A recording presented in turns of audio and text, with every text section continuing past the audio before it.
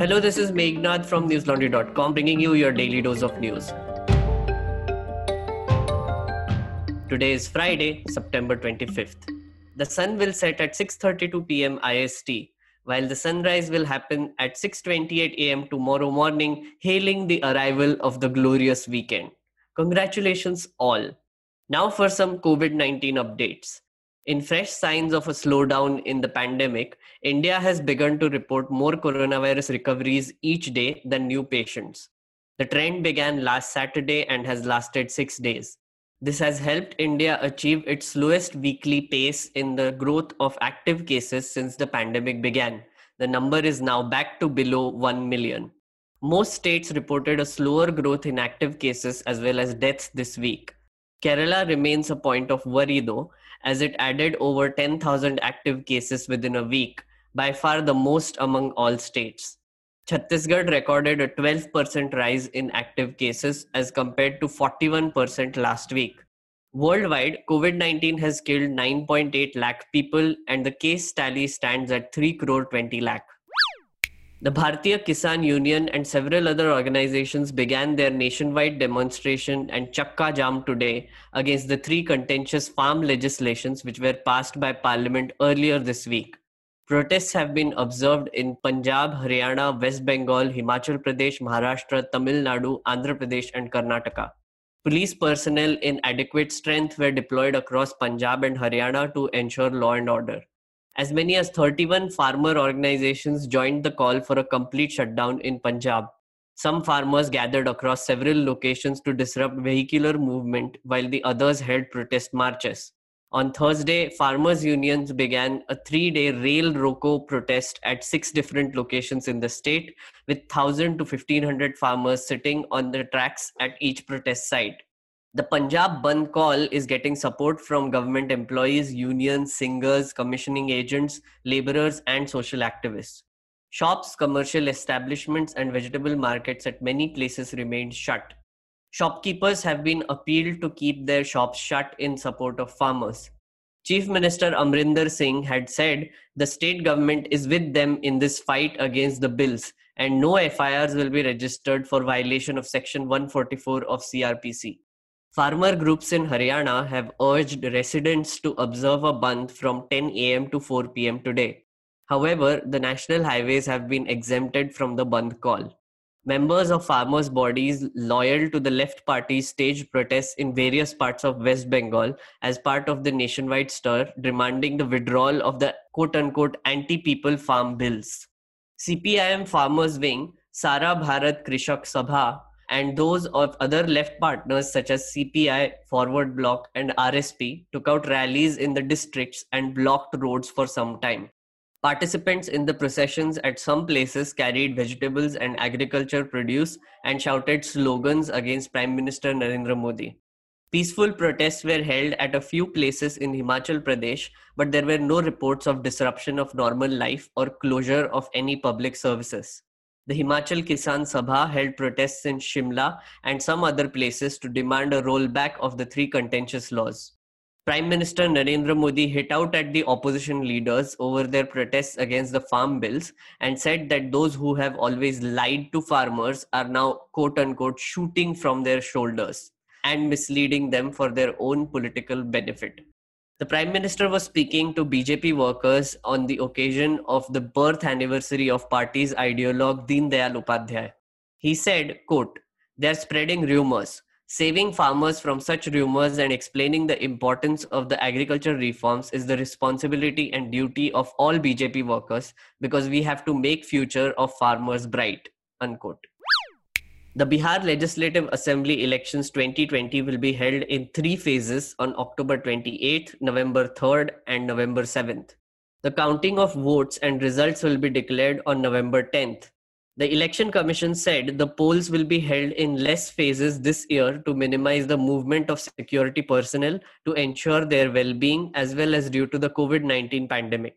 With this announcement, the Model Code of Conduct comes into force in the state. Bihar's 243-member assembly is set to expire on October 29, 2020.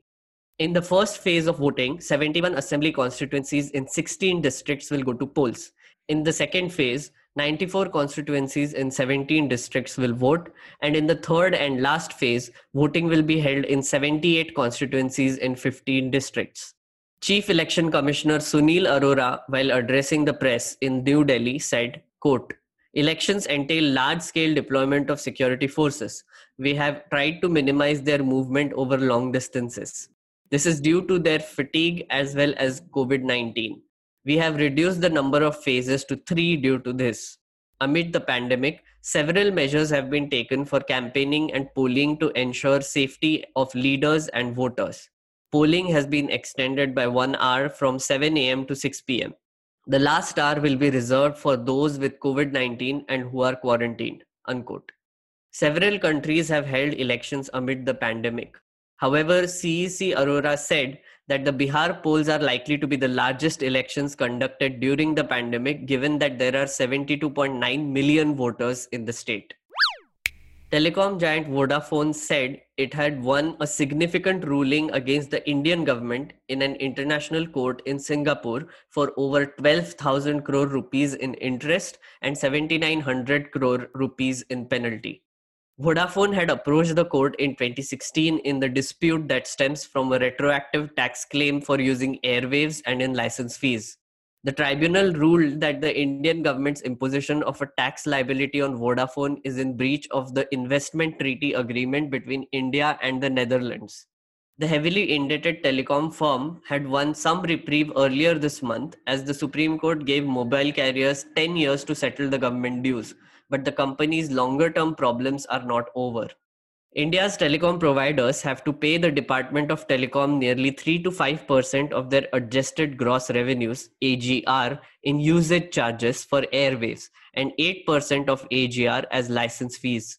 They have long disputed the definition of AGR, but last year the Supreme Court upheld the government's views that AGR should include all revenue.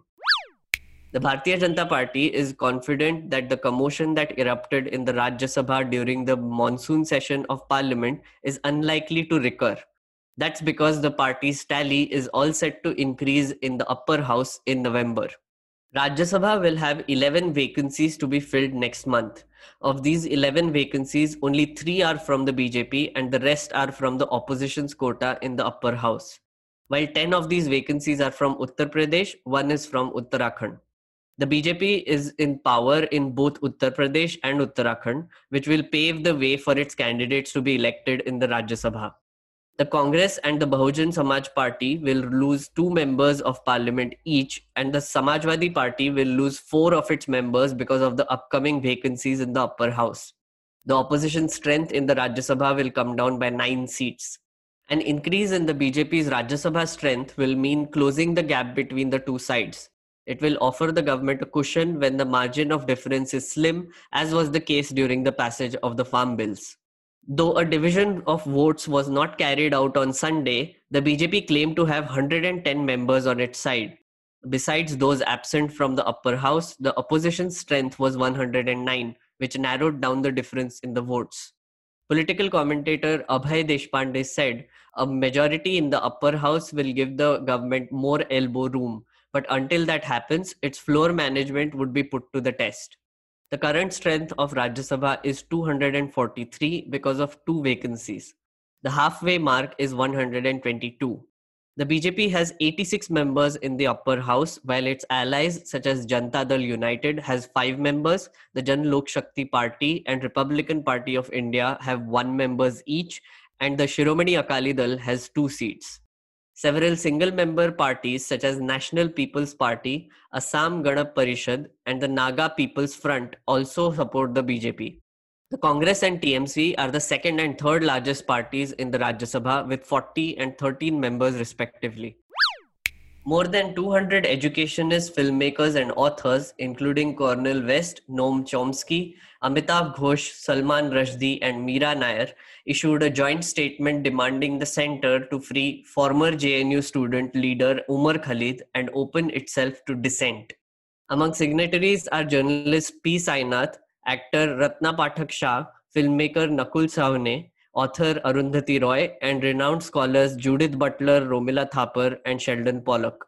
The statement said, quote, We call on the government of India to free Umar Khalid and all those falsely implicated and unjustly incarcerated for protesting against the CAA NRC that denies equal citizenship rights, and to ensure that the Delhi police investigates the Delhi riots with impartiality under the oath they took as public servants bound by the Constitution of India. What was Umar Khalid's crime? That he used the passion of his commitment to his country, marshaled his education and his voice to join a movement for equal citizenship against the Citizenship Amendment Act, unquote. Khalid has been arrested under the Unlawful Activities Prevention Act on what has been the much criticized attempt by the Delhi police to implicate him in its theory that the riots were a result of the conspiracy hatched by anti-CAA protesters. The statement also attempts to put Khalid's arrest in perspective of what the signatories say has been a singularly partisan investigation. As has been done by activists several times before, the signatories mention that BJP leader Kapil Mishra has not attracted the merest police scrutiny, even though he stood with the Deputy Commissioner of Police and in a speech that is considered to have triggered the violence, threatened that his supporters would take matters into their own hands if the CAA protesters were not removed. And now for some shiny, beautiful gems from the display windows of newslaundry.com. Yesterday, a Republic Network reporter, Pradeep Bhandari, was slapped by some other journalists outside the NCB guest house in Mumbai. There was a lot of back and forth regarding what really happened, with each side heaping blame on one another. News Laundry reporter Pratik Goyal did a report to sort out the mess by speaking to eyewitnesses and piece together the sequence of events. Do read it on our website. If you are someone who is confused about what are these farm bills, why farmers are protesting, and whether it's good or bad, you might want to check out the explainer I have done on our YouTube channel. I give you both sides of the coin and explain why the bill is good in theory, but might be a disaster in implementation. Dear listeners, tomorrow's episode of NL Hafta is going to feature a special guest. It's none other than best-selling author Chetan Bhagat. In case you don't know, NL Hafta is our weekly news wrap podcast where you get to hear perspectives from our Amazeballs team at News Laundry on different events of the week, along with the guests, of course. Here's an excerpt. And joining us from Bombay is Chetan Bhagat. ऐसे करता ना superstar को introduce. I'm in Singapore, but yeah, fine. Oh, you're in Singapore. यार तुम अब कहाँ रहते हो ना? अब बड़े stars का we can't keep track.